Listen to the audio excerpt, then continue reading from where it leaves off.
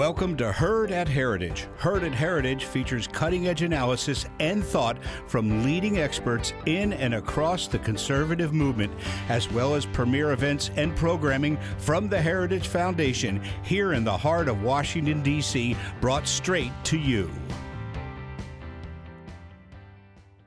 Thank you for listening to this Heritage Foundation event. Every day, the Heritage Foundation holds important events with respected and influential leaders and policy experts on today's most important issues. Our events are part of our mission to formulate and promote conservative public policies based on the principles of free enterprise, limited government, individual freedom, traditional American values, and strong national defense. We hope you enjoy the program. Well, good evening, everyone. Thank you all so very much for coming to this event that is co-hosted by the Claremont Institute and the Heritage Foundation. I'm Arthur Millick. I'm the Associate Director of the Kenneth Simon Center for Principles and Politics here at the Heritage Foundation. Nothing could be more banal than to say, once again, in a grave and exasperated voice, that we're a polarized nation. All the TV people ceaselessly talk about political polarization and the need for bipartisanship. But this formulation is a hopeful one because it implies that our ossifying national differences are reconcilable. Not with ease, they say, but not with too much pain either. Yet it's entirely unclear that compromise is always possible. Just one example of this. Look at the deadlock over abortion, where the underlying question is whether there's a soul or not. And it's for this reason that the polarization diagnosis is almost always disingenuous and evasive. It's disingenuous because each side thinks compromise will come from the other side. And it's evasive because it looks at compromise only in terms of small-time policy matters.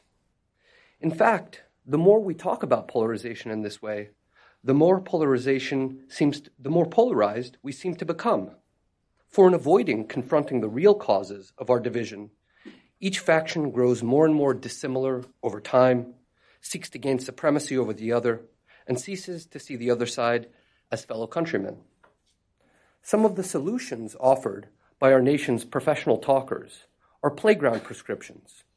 We need more face time with each other, more dialogue, more national therapy. Yet is deep disagreement ever settled this way? Few today admit just how vast is the divide within our nation. And this is the very purpose of tonight's panel. First comes the diagnosis over our real divisions. Then we will address how we got here. And last, we'll try to figure out what can be done at this point. Our panelists are, first, Michael Anton, who is lecturer and research fellow at Hillsdale College and senior fellow at the Claremont Institute. Second is Christopher Caldwell, a senior fellow at the Claremont Institute. And last is David Azerrad, director of the Simon Center and the AWC Foundation Fellow at the Heritage Foundation. Each will speak for about 10 minutes. Then Ryan Williams, president of the Claremont Institute and publisher of the Claremont Review of Books, will take over to handle what I hope is an interesting discussion. Thank you. Michael.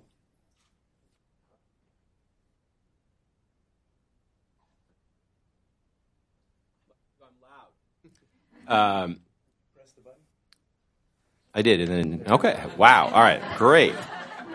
The light was the same either way. I was faked out by that. All right, so I've been asked to make the case for the existence of the Cold Civil War. That's what I was told to do. And I think I'm actually the wrong person for that, just in the sense that, to me, it's totally obvious and self-evident. Like, if you need me to make the case for the Cold Civil War, I can't persuade you. You are an ostrich. You are a flat earther. I mean, you might as well get a geologist to come in here and try to explain to you that the world is round. But I'll do the best that I can. So I think I came of age. You can see the gray hair. I'm fairly old, 49 years old. Came of age when this was all starting, when America was still kind of American and normal and recognizable, and all these strange things were happening in my late teens and college years and stuff like that. For instance, the Boy Scouts were still all boys then. But the cultural left was working on it. They picked this fight sometime in the late 80s. It was raging through the mid 90s, and the Boy Scouts now have decided that, I don't know that they've yet changed their names. Maybe like fast food restaurants, that used to be Kentucky Fried Chicken. Now it's just KFC. You're not supposed to ask what the initials stand for. Maybe somebody will just be BSA and no one will remember what the B stood for. Gay marriage was just kind of starting to be a thing then, but still very controversial. I think it actually got launched as a serious effort when Andrew Sullivan, who was then the editor of the New Republic, wrote a cover story arguing for it. And this was in the mid-90s, early to mid-90s. But it was still like okay for Democratic politicians to say, I have nothing against gay people. I just think that this is an unwise matter of public policy. So, for instance, Bill Clinton signed the Defense of Marriage Act sometime in the mid-90s when he was the president, and that was not considered wildly controversial. California passed a ballot initiative essentially ratifying the same thing in the 21st century. And that was considered, it was a little edgy, but it was not passed with a narrow margin of error. And Barack Obama, in running for president, somehow felt that he had to be against this in order to be electable nationwide. Now, it took him about 4 years, and he came out and he said that his views had evolved and so on. Shows you how fast things move. And now, of course, we know because of the Supreme Court, as a lot of cultural cold Civil War issues are settled in that, to quote Abraham Lincoln, in that eminent tribunal. Who would have thought, but it became humongous, right, in 2015, 2016, that the question of which bathroom could be used would become a matter of national policy and debate. And we can kind of laugh about this and find it a little silly, but there were actually some kind of disturbing epiphenomena from this, because I remember, for instance, reading a letter to the editor by a woman, a New Yorker from the Upper West Side. Had to be signed anonymously because she feared the repercussions of what would happen if her name were known, where she said, my daughter is like 11 or 12 or something and is in a swim program, a competitive swim program, at an Upper West Side public or semi-public pool, and men now just go into the bathroom to change because they claim to be women and they just like to watch the, girls change, and no one will do anything about it, and this is horrifying. And of course, the wise and good public opinion said, shut up, lady, you're transphobic, you're just bad. And then I'm just going to mention a little known one, but it's part of this, right? Does the name Cecil the Lion ring any bells in here? So Cecil the Lion was an actual lion with a mane, and a tail and claws and all of that. And there was some dentist from Tennessee or Kentucky or anywhere, some bad place, some red place, went to Africa and paid money to hunt and got a hunting permit and did all the proper things, and he killed Cecil the Lion, which is what you do when you go hunting with a permit. And it became a national story, and the man's life was ruined over this. Basically, there's a lot of people in this country who really hate hunting and hunters, and they thought you're an evil person, and they boycotted his dentistry, became a national story. All of that was yet another example of, I would say, the cold Civil War. So I guess my next point is, this is all really elite driven. To borrow a phrase, I think Red America, essentially, the one side, just wants to be left alone. It wants to kind of live the way it's always lived. Hunters want to hunt and so on. Boy Scouts want to go, or the Red Boy Scouts in any event, want to go and start campfires with boys only. And the blue side is the aggressor, I would say, in this cold Civil War. And they will not tolerate that. You will not be left alone. We know better. We're going to make you live our way. If you don't like it, it's further proof of how evil you are.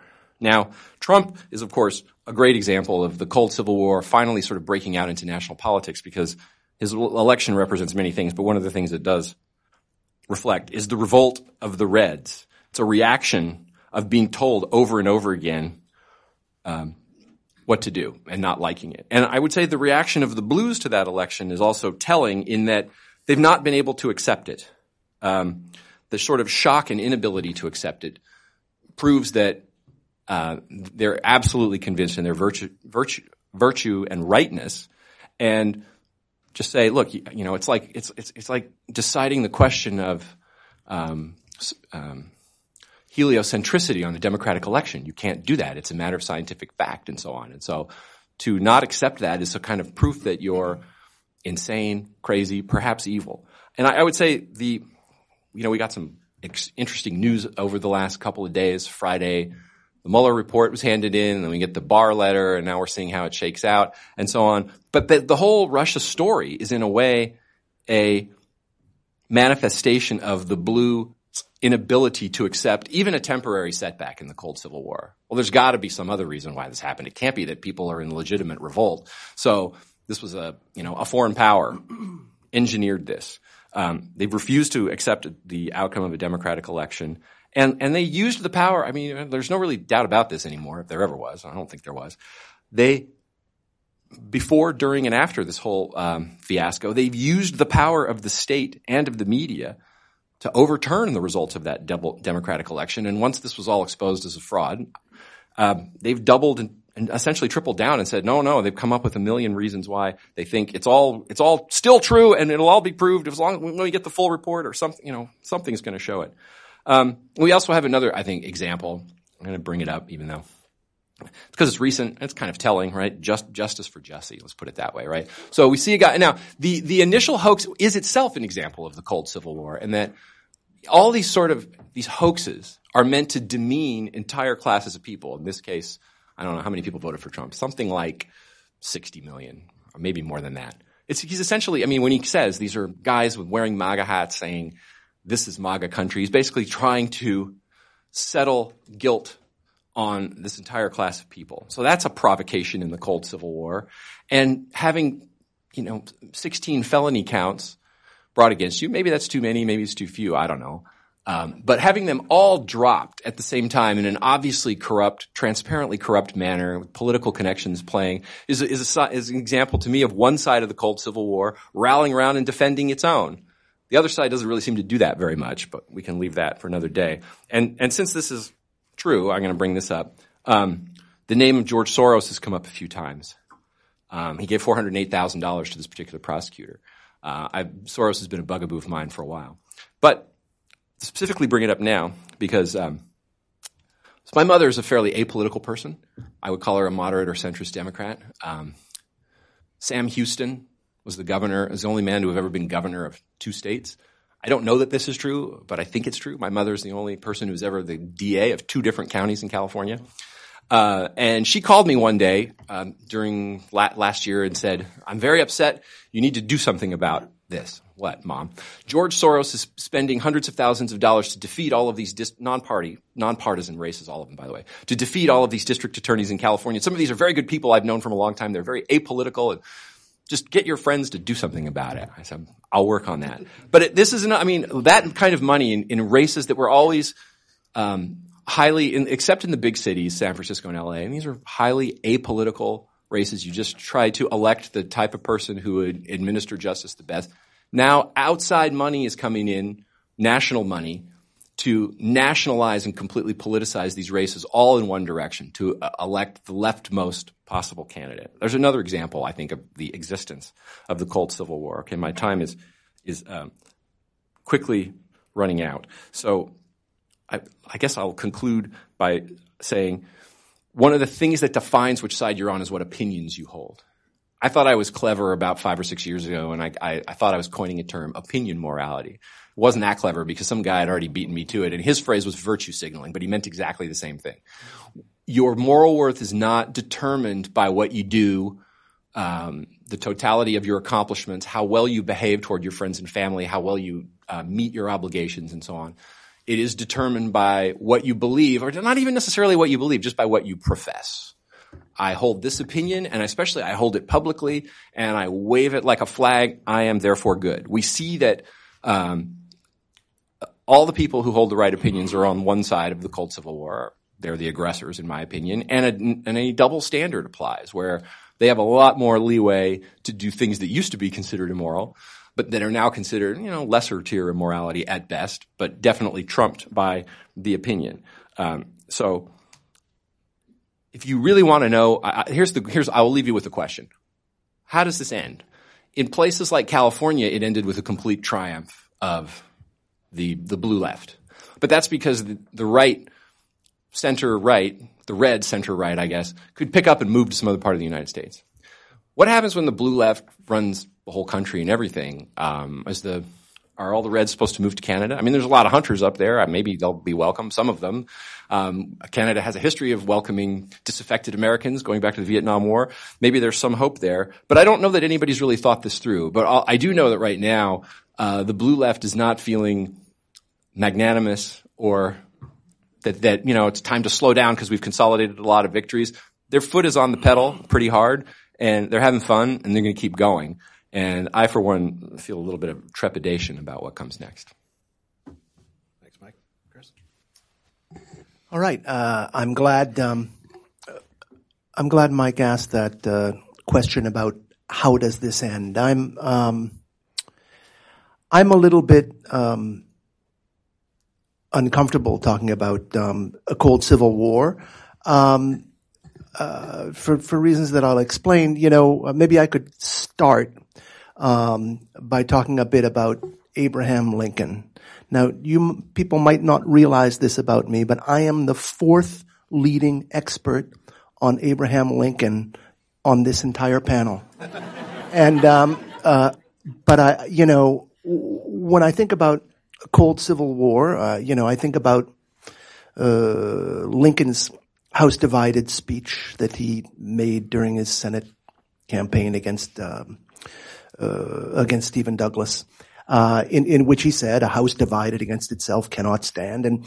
And I think it's probably living as we do in the wake of the 1960s. We tend to look at that as a message being kind of a simple message, like we all really ought to try to be nice to one another.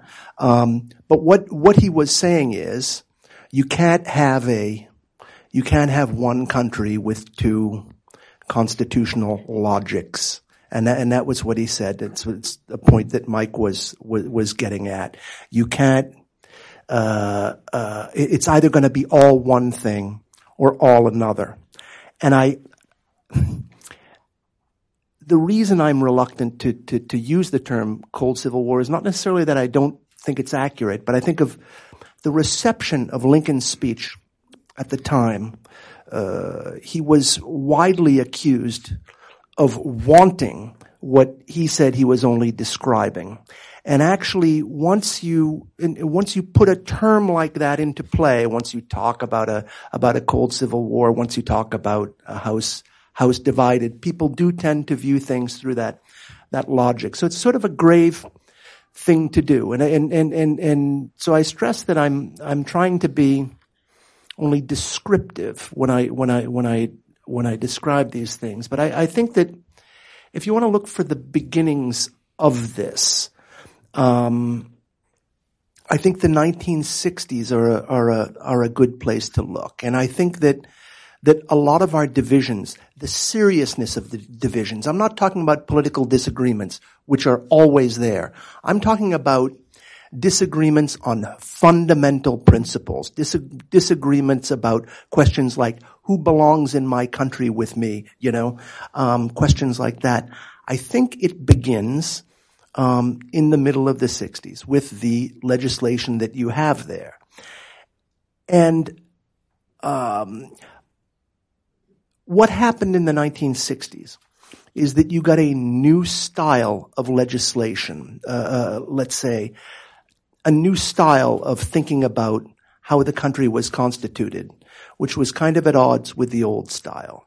And I think the archetype of this type of legislation is the 1964 Civil Rights Act. And what it did was it actually cast doubt on the question of whether the Constitution was being faithfully executed in the United States. And it gave people it gave a new force in politics, a way of overruling what a lot of Americans thought of as the normal way their country operated. Now, this I don't think is a matter of, I don't mean to question the aims of the 1964 Civil Rights Act, but I think that it created a dynamic that created a lot of the problems we have. Because what it did was it permitted people to overturn settled law in the country. First of all, it delegitimized settled law in a lot of the country and enabled people to overturn it and to create new law by suing. And so this was an alternative way to legislate. actually. And at the culmination of this process, you have gay marriage, which Michael mentioned, where there wasn't really even a feint at trying to bring this about by legislation. This was all done through litigation. Now, how is this a problem? It's a problem because when the legislation of the 1960s did not deliver results immediately, it was buttressed by other measures, things like affirmative action and speech codes, and these became vital to the project of transforming the country. And there was so much of this, and there was so much precedent moving its way through courts, and so much writing of rules from the federal government that you had a body of political thought that and law which took on the shape of a constitution. And in fact, it was kind of a rival constitution.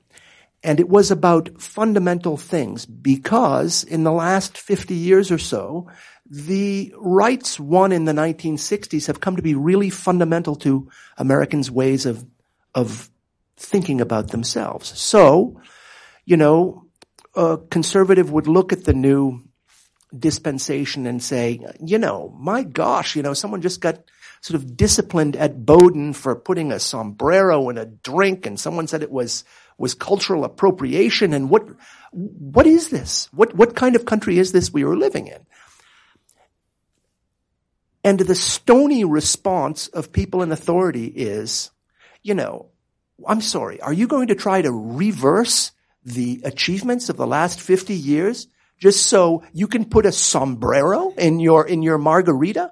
So we're talking on two different bases. You have, and increasingly, the Democratic Party has become the party that defends the Constitution of 1964, and the Republican Party has become the party that defends the Constitution of 1787 and 1788.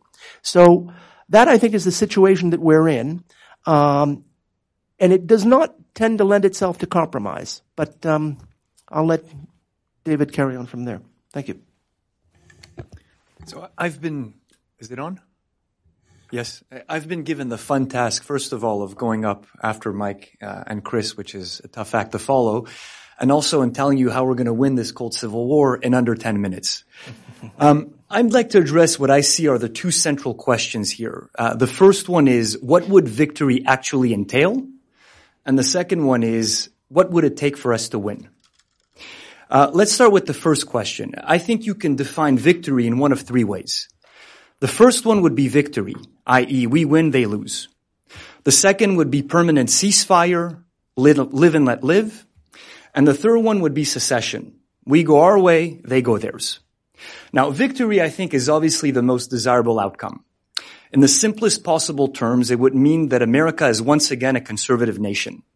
It would mean the exact opposite of what we have today, namely progressive cultural hegemony.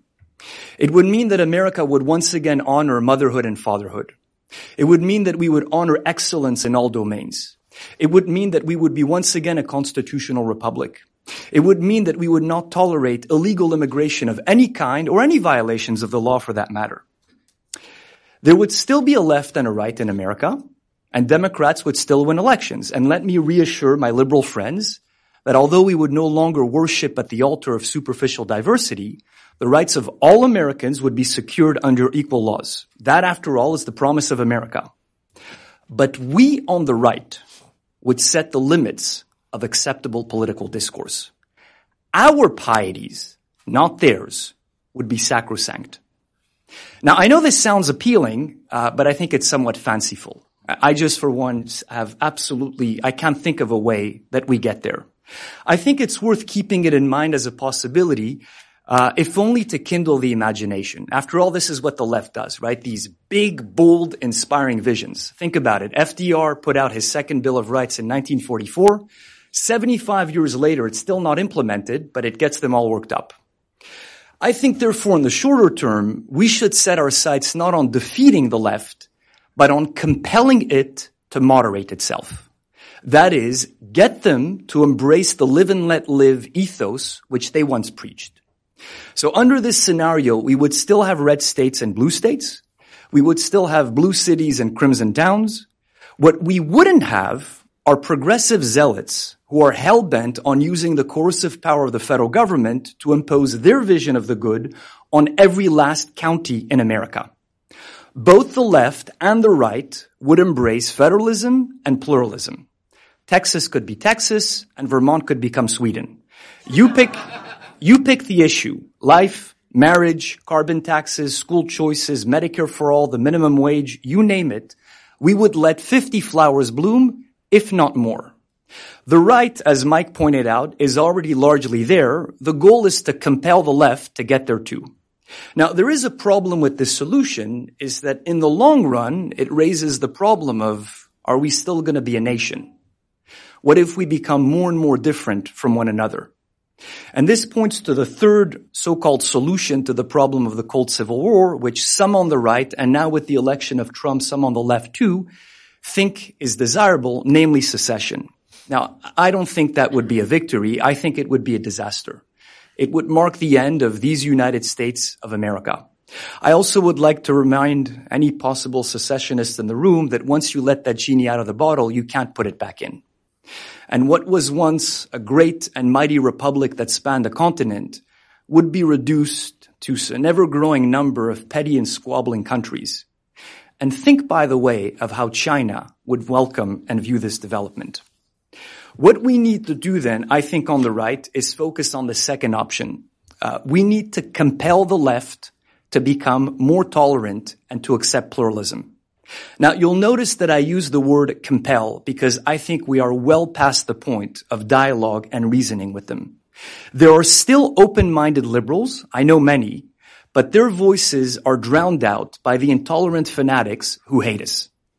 Ian Tuttle once wrote a line in a National Review that I'm very fond of. He said, "Progressives have chosen an ideology of total warfare. They aren't satisfied with compromise. They aren't satisfied with surrender. They aren't satisfied until they're roaming the conquered countryside, shooting survivors." How then do we force them to compromise? Well, I think we need two things. We need the will to fight, and we need the means to fight. Now, many on the right, including my three fellow panelists and Arthur, already have the will to fight. They get it. They understand that the conservative project today is not a conservative project. It's a counter-revolutionary one. The problem is that many others on the right, especially amongst the intellectuals, seem content to fiddle while Rome burns. And like the political scientists that Leo Strauss made fun of, they're excused by two facts. They do not know that Rome burns, and they do not know that they fiddle. They see no need for the right to rethink its strategies after a century of successive progressive revolutions. They refuse to see that almost every major sector of American life has been ruthlessly corrupted by the left. If we are going to win this cold civil war, we need everyone on the right to fight with the same intensity and have the same clarity of purpose that the left has. We need to galvanize the right. And here I must give a shout out to the left, which have helped radicalize many a young conservative after Kavanaugh, Covington, Smollett, the Mueller hoax, and now Smollett a second time. So for that, we should thank them. But that is not enough, because a galvanized right still needs institutional centers of power from which to mount a counterinsurgency. And here is the real challenge we face. We got loads of ideas of what to do about the country. The problem is all of the major institutions of American political life are controlled by the left.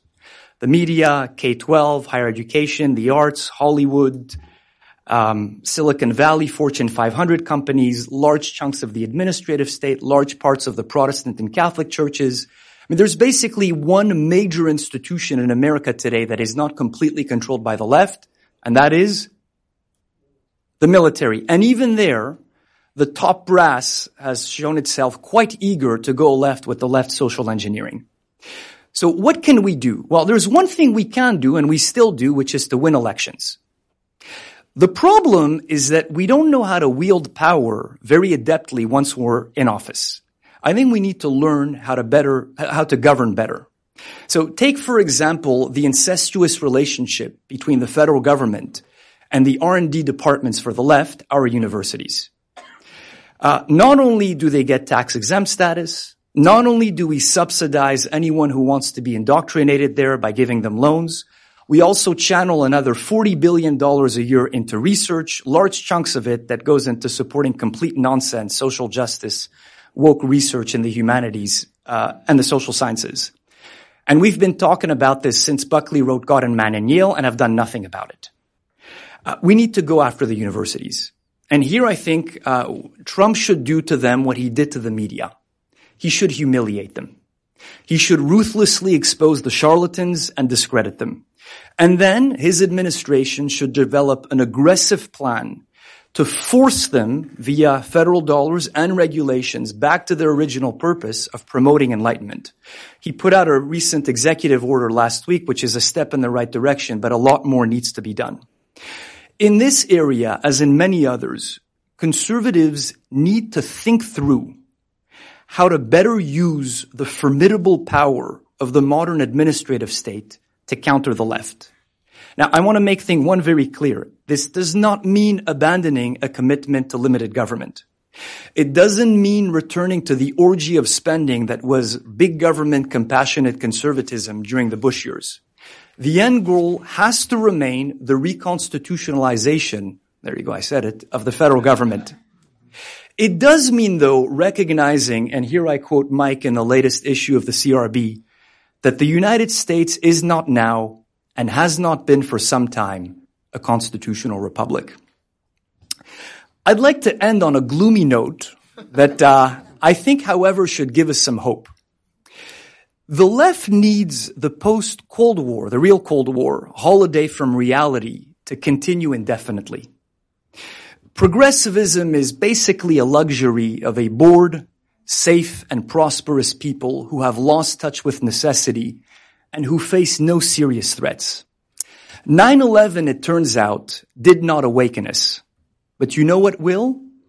The rise of China and the impending fiscal crisis. What happens if China overtakes us economically? What happens when the Treasury needs to decide, do we service the debt or do we issue Social Security checks? We will once again then live in a world of real constraints and real threats. And that, I think, will do more to discredit the left and vindicate the right than much of what we can do in the meantime. Thank you.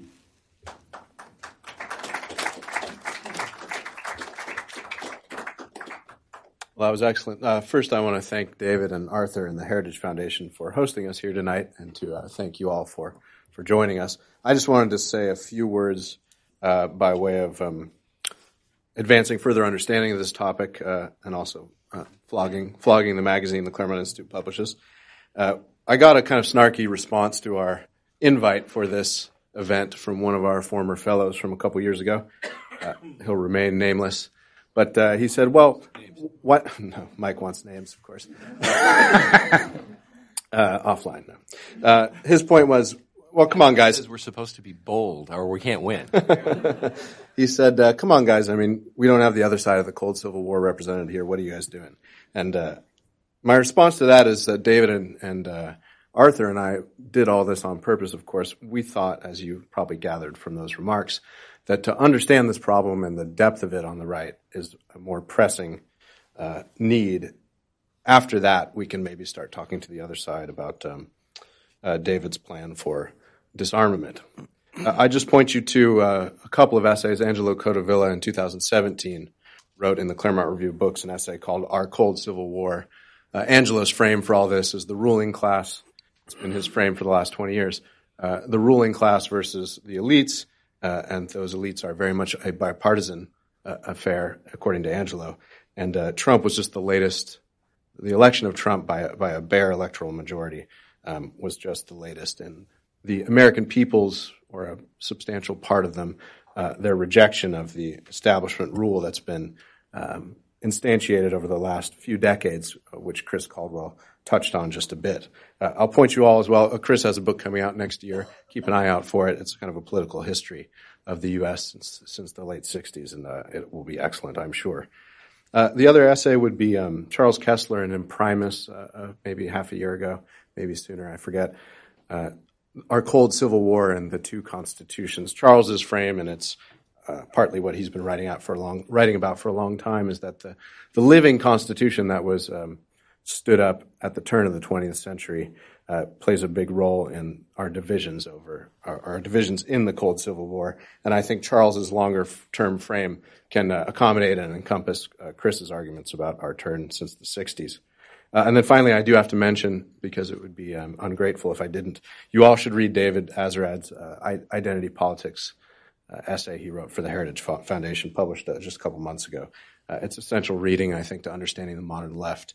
And without understanding, we can't really proceed intelligently in this whole affair. So with that, I'll say just very briefly if any of you want to respond to each other, and then we'll open it up for questions. I have just a couple.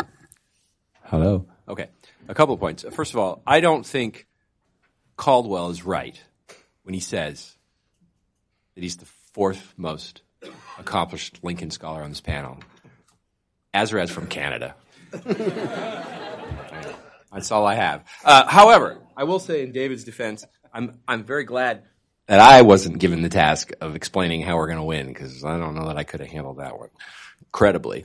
And then I'll make this one point about one of the things Chris said, and I don't mean this really as a criticism. I just want to, and I doubt he's going to disagree. I just want to kind of make the point to fill in the context. He's totally right about the turn away from legislation to the judiciary, the turn to the courts, the overuse and the mendacious and harmful use of litigation. Completely get that. As I said, I doubt he's going to disagree with this point. But suing can be okay for the right reasons. It can actually be useful if the purpose of the lawsuit is to force the government to live up to actual constitutional principles. That is what the court system is for. That's ultimately what judicial review is for. I mean, the supreme example of this is Plessy and the litigation launched, of course, by the civil rights movement before it became what it is today. But, you know, the great work that Thurgood Marshall and his army of lawyers did was not to expand rights in a new direction that couldn't be won legislatively. It was to say it was in defense of rights that were already enshrined, not merely legislatively, but also constitutionally, and also, you know, being a Claremont-trained person, I would say, the only reason they're in the statute and in the Constitution is because they exist by nature. And those lawyers were fighting for something that was real, that was being unjustly denied by statute, or in some cases by statute, in other cases by an unwillingness or an inability to live up to the statute.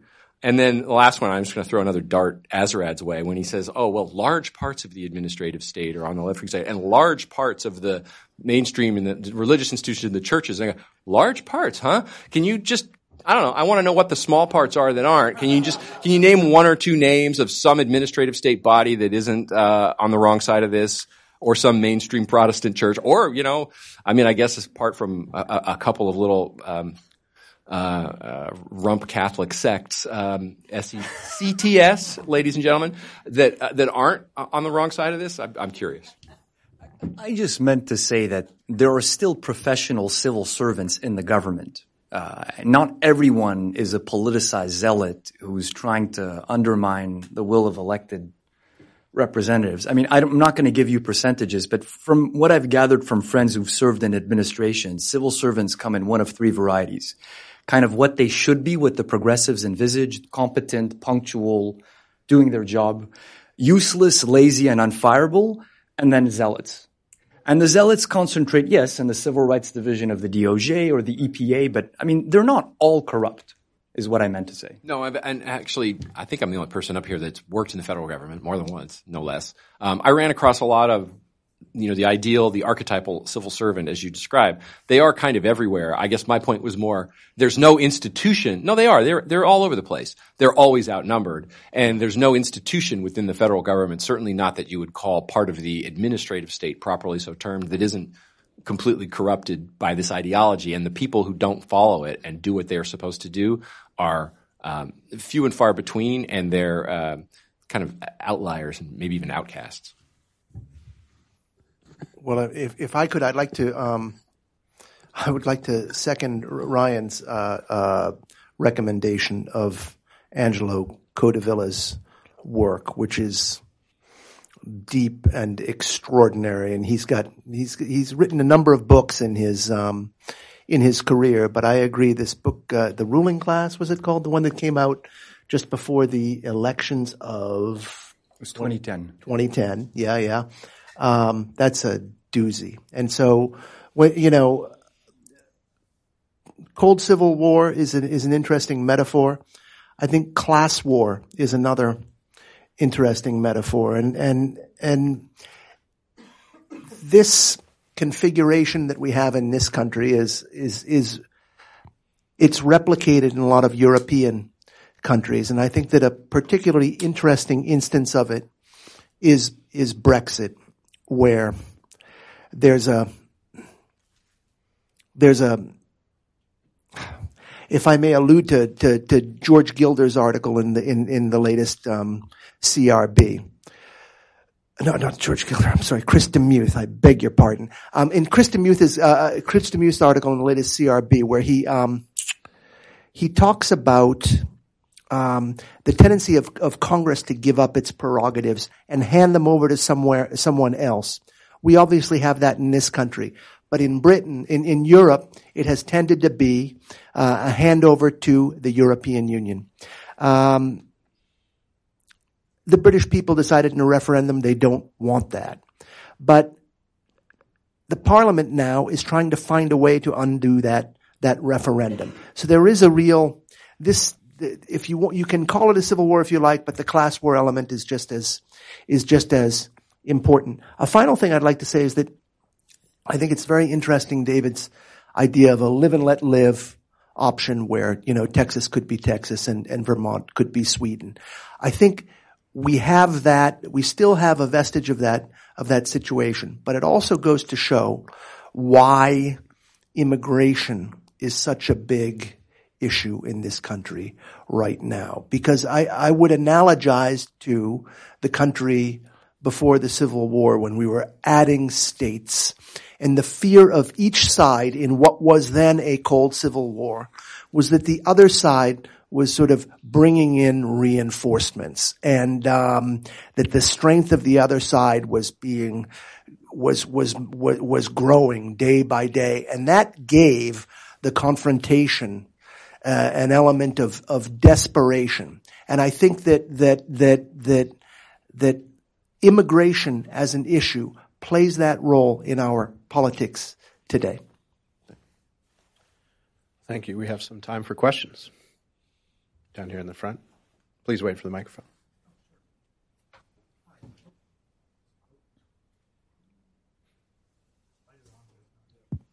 There we go. Okay, great. Thanks. This was very good. I really appreciate it. So I do think that you had multiple sides represented here, and I think it might be a generational thing. So I have really two very related and quick questions. Mr. Caldwell had a theory of what went wrong. It's the 1960s. And I think he implicitly or explicitly tried to stave off what perhaps Mr. Anton or Mr. Azarad might say as their own theory, which is he says it's not the Civil War, but maybe it is kind of the Civil War, because David's live and let live sort of theory is kind of the copperhead sort of constitutional theory that may not be feasible. So I guess my question is to the two of you is, do you have a theory of what went wrong? And relatedly, on the generational point, what do you do, perhaps David and others, in the generational scheme with donors that are going to continue to give to educational foundations? They still want their name on chairs. What do you do about that? Put them on some different chairs would be my first suggestion. So as to what went wrong, if you'd asked me that question 10 years ago, probably not 5 years ago, certainly 20 years ago, I would have said with a totally straight face, Machiavelli, by which I would have meant modernity writ large. It was all baked into the premises of early modern philosophy, and it takes centuries and they play themselves out and so on, and we are where we are. Because the 60s don't just happen in the 60s. There's got to be a root to that, right? I mean, in that I doubt something, although we've seen a ton of change in 50 years since the 60s, I don't think stuff like that comes about. I think deep intellectual currents take longer than that to play out. I have become more sympathetic in the intervening decade or two to Nick and to the other early moderns. And so I'm a little bit more doubtful whether we can be that simple. But I do think there are currents that at least go back to Rousseau and maybe earlier than that, but certainly to Rousseau and to the sort of the rational historicism and that wave of modern thinking that gets you to the 60s. If you want to know where I think the deepest currents of it are. In the American context, there's no 60s without original capital P progressivism, which emerges in the late 19th century. Now, Azred's bristling over there because he's going to say, Anton, this is you being, a sort of rote Claremont guy again and not giving the progressives their due. No, I've come around on that too. I give them their due to some extent. On public policy, they were way better than we've given them credit for in so many ways. And as I have heard it said, I won't say by whom, wouldn't you rather live with Teddy Roosevelt's progressivism than with today's? Well, of course, we all would, right? But their theoretical critique that they made, the analysis of that and how it devastated the constitutional order and corrupted elite thinking in the United States. It's hard to separate that from their policies and the damage that it did. And there is no 60s without that. So we have to at least go back to there on the philosophic theoretical side. Yeah, although I'm not sure you need to have a 60s after the progressives. I mean, you could have had the New Deal and the Great Society without the I don't New mean Left. You need to have it, but that it didn't necessarily lead to it, but the 60s don't happen without it. I guess that's what I mean. That I'm less sure of, but I just think that the sexual revolution, identity politics, feminism, environmentalism are one set of, and the New Left are one set of animals. And then, kind of pre-70s big government, traditional redistributionist, faith in experts, progressivism is another kind of animal. I guess my response to that would be what they share in common and where I think that is very difficult, if not impossible, to disentangle is what they just decouple morality from nature, right? And they decouple elite thought, intellectual thinking. They decouple philosophy from nature. So whatever you want to say about Machiavelli and Locke and Hobbes and Spinoza and Montesquieu and so on, and all of the regimes that they inspired and the practical people they inspired, the idea that, there is no nature, there is no human nature, we have nothing to learn from it, morality is not derived from it, they would have laughed at you. They would have laughed at that. Whereas by the time you're getting to the early progressives, and certainly by the time you get to the 60s, they're laughing at the idea. I mean, they're openly hostile to the idea, and they laugh at the assertion that there's a connection. Well, I don't want to monopolize the whole, I don't entirely agree, but we can continue this later. Sorry, in the back. This is also on the Live and Let Live. You remember 4 or 5 years ago when Indiana passed its RFRA legislation, and the left went crazy with a tremendous amount of pressure from corporations and the NCAA as well. Does the fact that these national organizations and large corporations are full on with the identity politics, progressivism, render the Live and Let Live sort of state-based forms impossible? I don't know if it renders it impossible, but it makes it more complicated. And I just want to point out I'll let others answer that, your precise question. But one of the reasons to see that Indiana case as an example of a cold civil war is precisely the actions of the corporations that you mentioned and the hypocrisy of it. So one example, because it's really tells a lot, right?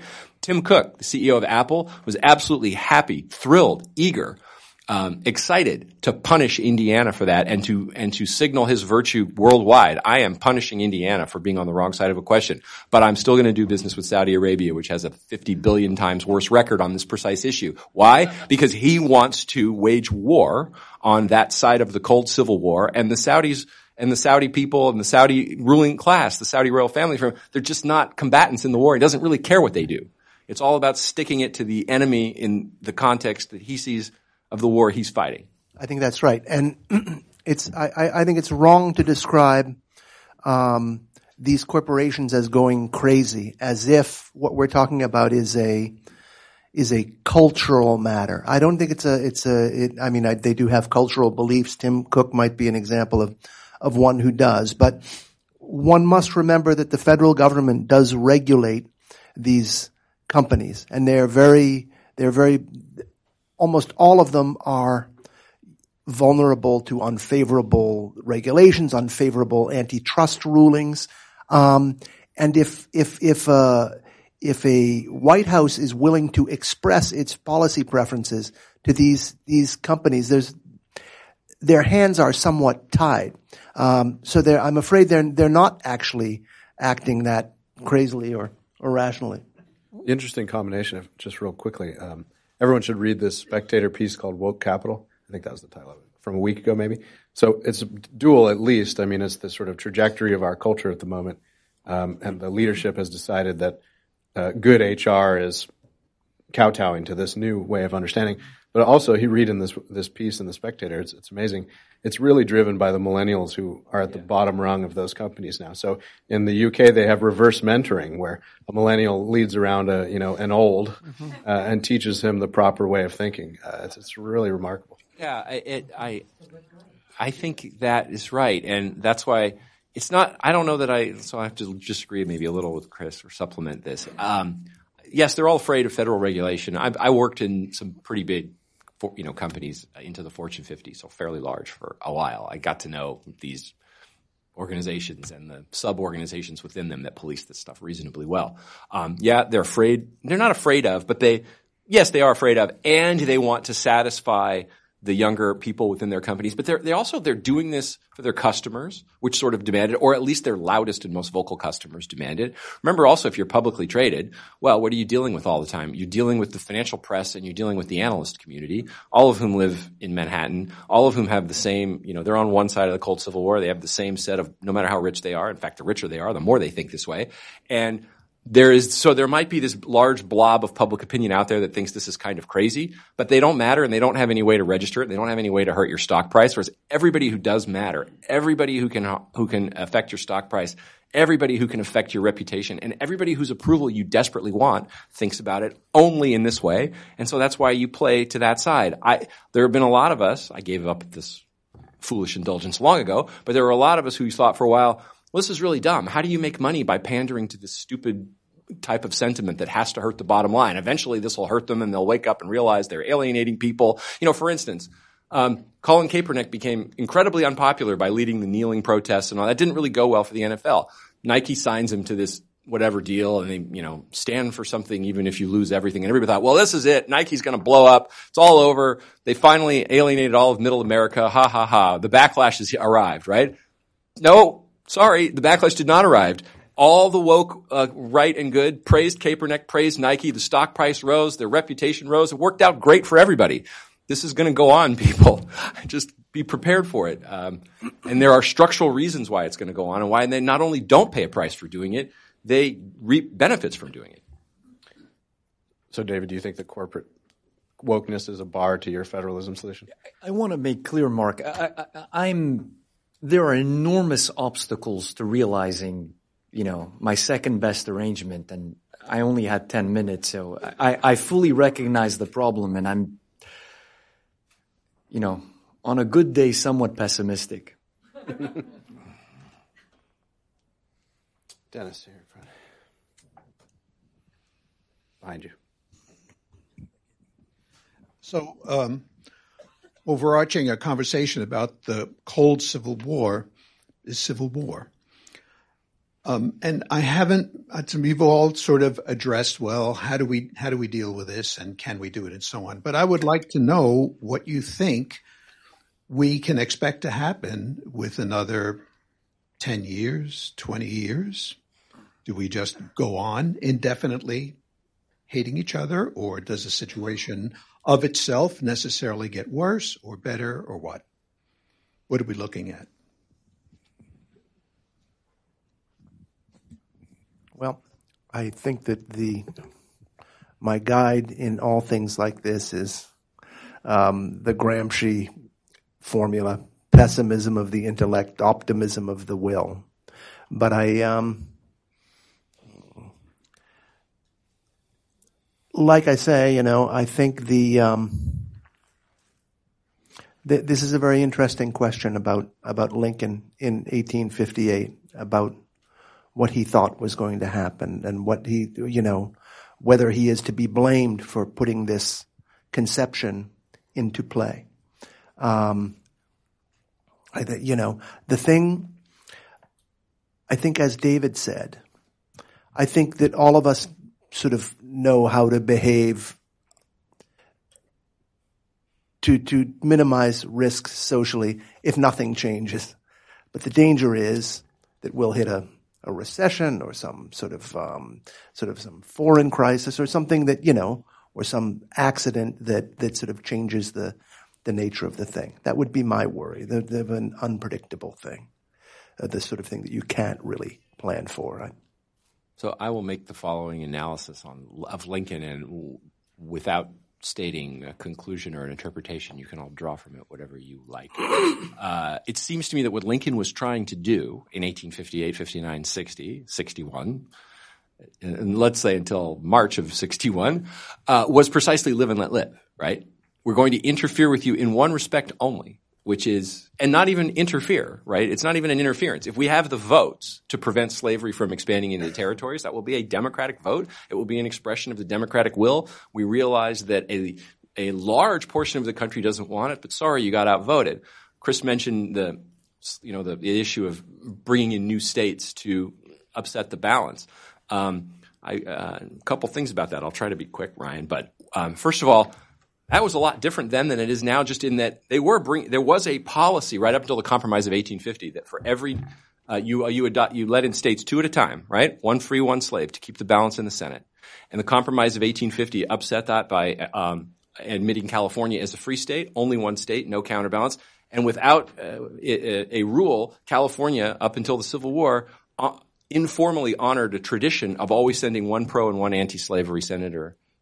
This is by the time the North had so outgrown the South in population that the House was lost. There was no chance that the South could outvote the North in the House. They had to keep parity in the Senate. And Lincoln's policy was, we're going to leave you alone everywhere except we're going to prevent the expansion of slavery in the territories. The interesting thing about a House divided speech is the one line at the top when he talks about placing slavery in the course of ultimate extinction. He never said that line again, ever, in the rest of his life, presidency campaign, ever. It was so alarming to the South that he got the message across as to what he really wanted. He said, if we can prevent the spread of this, it will eventually die without bloodshed, and we won't have to interfere in the South in any other way. And that was unacceptable. Inez. So it seems to me that we've been talking about the progressives and the 60s and what's happening now, and it seems like we're forgetting a decade, right, which is the 80s, where conservatives did amass political power. 49 states, right, went for Ronald Reagan not so very long ago. So it seems to me that we had power, and then we failed to train that power in any meaningful way on these captured institutions that David is bringing up. So I guess the more practical question would be, we still hold some amount of political power. How do we avoid making the same mistake as we did in the 80s, where we had a lot of short-term political victories, but long-term cultural and institutional failures to do anything about the problem, and we find ourselves, in fact, worse off than we were before the counter-revolution succeeded? Here's where I actually grow a little more pessimistic, like as David says, because I think that a lot of what happened in the 1980s, I think that Ronald Reagan was a much more consensual president than it appeared. I mean, I think that his rhetorical style could be quite polarizing. But in fact, if you think of the 60s as having introduced a kind of an embryonic new constitutional order, I would say that the politics of the late 1970s, of the period, let's say, between Richard Nixon's resignation and Ronald Reagan's election, was so aboil with conservative, let's say, with conservative rebelliousness And that really, that all simmered down when Reagan came to power. And I think that what Reagan did was that he found the resources to honor both constitutional traditions. That he totally respected the settlement of the 1960s in a way that those who voted for him had not expected him to do. But he also became the president of pre-1960s America through generous tax cuts and things. But that was the beginning of serious deficits. And it was not a self-sustaining program. And I think the difference between now and then is that we're running out of the leeway to pursue that kind of uniting type of politics. In the middle, back here. Thank you. So, my name's Stephen Taft here. I think, it's fairly obvious to all of us, really, that what's just as important, if not more, than what we do is what the other side is thinking and doing. And it can often seem, if you look at things like the Russia collusion idea or the plots of Hollywood movies or just the sort of cultural narrative the left is telling, that they're more afraid of us than they need to be. Like they give off that impression, like we're this great menacing force. There's some old white guy down in a basement somewhere who's controlling everything. Maybe it's Cheney or whoever. And their only hope is, these good-looking people in these Hollywood movies sort of saving the day. And so, and then some of you alluded to how, chaos or political instability or recessions is almost to our advantage because, then people have to tighten their belts and all. And so what I'm wondering is, looking ahead, could the left be pushed to a point where they come to an accommodation with us because they're actually somewhat afraid of us, that if they push us, things might actually get out of hand and more to our advantage? Or is all of that basically not really sincere, and do they actually think victory is theirs in the end if they just sit back and relax? Yeah, I don't think they're afraid of us at all. I think they're having a tantrum because they thought the final victory was going to be 2016 or shortly thereafter, and they're just brats upset at the delay. But they do expect final victory, and they expect it pretty soon. And, in the meantime, they're having trouble like children waiting for the lollipop until the end of dinner. They want it right now. And you do have to admire. One of my friends was having at a dinner this week, I won't say with whom, but the president of a very, very big progressive think tank in D.C. And that woman was despairing over the state of the power of conservatives in America because we have the White House and the Senate. And one thing I admire about them is their kind of relentless, merciless, aggressive boldness. Like this Green New Deal thing is unbelievable temerity. No, but you laugh. We'd never do anything like this. To put forward a document like this, you don't even bother with the details, these grand visions to radically transform the country, and then you plow forward. They never rest. As soon as they've won on something, they take up the next cause and they press it like it's Armageddon. There's a zeal to them that is, admirable in a certain sense that we tend to lack. In part, I think just because we don't invest in politics the religious fervor that they do.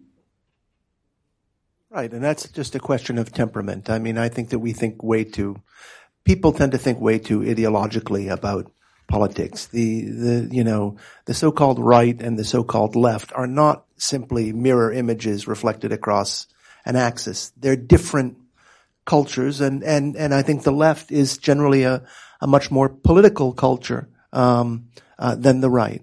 And so you get issues like, for instance, let's look at let's say privacy and Facebook. Most of the people involved with Facebook are on what you would call the left. And yet most of the people with a plan to regulate Facebook or break it up or whatever are also on the left. It's just, and the people you would call on the right just aren't really paying attention. So it's kind of Mark Zuckerberg versus Elizabeth Warren. And what are Republicans or the right doing? Well, they're doing something in a totally different sphere, like maybe, watching a baseball game or something. Yeah. Sir, been waiting patiently. Oh, right behind you. Thank you. This is fantastic.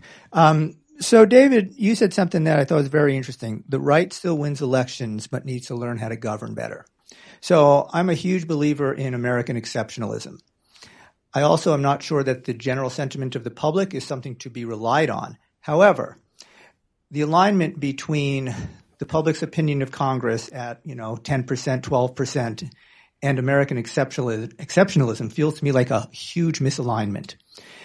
So I'm just wondering, do you have any thoughts on governing better? And I don't care about left or right, but that will build more confidence of the American people that an exceptional nation has an exceptional national legislature. Structural, temperamental, something. I'm not sure I understand the question.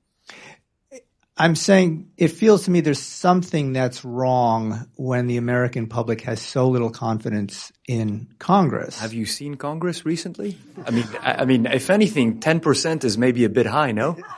Right. And so when you were saying that there's a need for the right to learn to govern better, I really, again, just because the American public's opinion is low, doesn't necessarily mean that Congress is so broken. But I'm asking, what I meant by this is we, and it's commendable on the right, have this principled opposition to big government. But the problem is we have big government in reality. So when they're in power, they have no qualms about spending anything they want and issuing any regulations and putting any string in the world with the federal dollars. When we take power, we think it'll compromise our principles if we get entangled in the state. So let me give you a simple, I hope non-controversial example. The NEH, spends $300-400 million a year subsidizing the humanities. They have no qualms when they take over about sending it to their friends. When we take over, we're like, well, we shouldn't be spending this money. It's unconstitutional. And it isn't. But we have had zero success in phasing out the NEH. And so we don't want to taint ourselves by getting involved. And as a result, the holdovers are still there. And even when we're in power, the money still goes to their friends. So either you get rid of it, which is would be my preference. But if we're not going to get rid of it, and we have had no success in abolishing agencies, eliminating programs in the past 100 years, let's use it to our advantage. Not lose sight of the fact that in the long run, we should get rid of it. But in the meantime, send it to support people who are actually doing real scholarship in the humanities, rather than taking the principled position, and it continues to support bogus scholarship in the humanities. Time for one more in the back. It's an interesting historical question when our last American Civil War started. Did it start when the South started its bombardment of Fort Sumter, or didn't it start earlier when the South in several states refused to accept the results of the 1860 election and declared themselves separate now from the Union? And so my question is, aren't we really closer to a hot civil war than you might think? We just witnessed the left, the Clinton campaign, the Obama administration, and the deep state refused to accept the results of the 2016 election. First, by switching several electoral college voters, and then by this recently uncovered deep state failed coup attempt. Aren't we really much closer to hot civil war than you guys have been talking about? I doubt it. And that's the most optimistic thing you're going to hear me say. But not necessarily for optimistic reasons, but just for practical reasons, the way I analyze it. It's hard to imagine any state, right? First of all, where does the hotness start? People got to start shooting. So who's going to start shooting? How many of them? How are they going to be organized? Well, if it's just, some militias in the Rockies or somewhere, the feds can squash them like a bug pretty easily. And that won't even look like the beginning of Civil War II. It'll just look like, and will be covered as, and will be remembered in history as, crazy rednecks somewhere decide to take on the feds, get killed. Well, let's move on. So you'd have to have some very large portion of the country, a whole state, one or two states, or a bunch of counties in one state, try to organize themselves politically to take that on. I don't see anybody even beginning to do that in the least way. Once the noise starts to get made that this is what they're doing, all of a sudden the entire conversation of the country will change, as it changed when states started talking openly about secession in the event of a Lincoln victory in the run-up to the 1860 election. And the conversation having been changed so much, the political dynamic will entirely change. And, the state that wants to do that, or the counties may chicken out, or the feds may find some way to shut it down, or the surrounding populations may say, oh, I didn't realize we elected lunatics to the state legislature. We better calm this down before the 82nd Airborne comes in and occupies our state. So it seems like to me like we're a long way. I mean, who knows? But it seems to me like we're a long way off from that. And I sense a lot of discontentment. I sense a lot of people who want to be left alone. They don't want to be ruled. They're afraid of the feds. They don't trust their institutions anymore on all of that. But I don't sense any sense, A, that people are quite to that breaking point, or B, and this is decisive, that they've done anything concrete to organize themselves in a way that would make hot civil war imminent. Anybody else want to touch that? I guess not. Well, thank you very much all for coming, and join us for a reception past the front desk.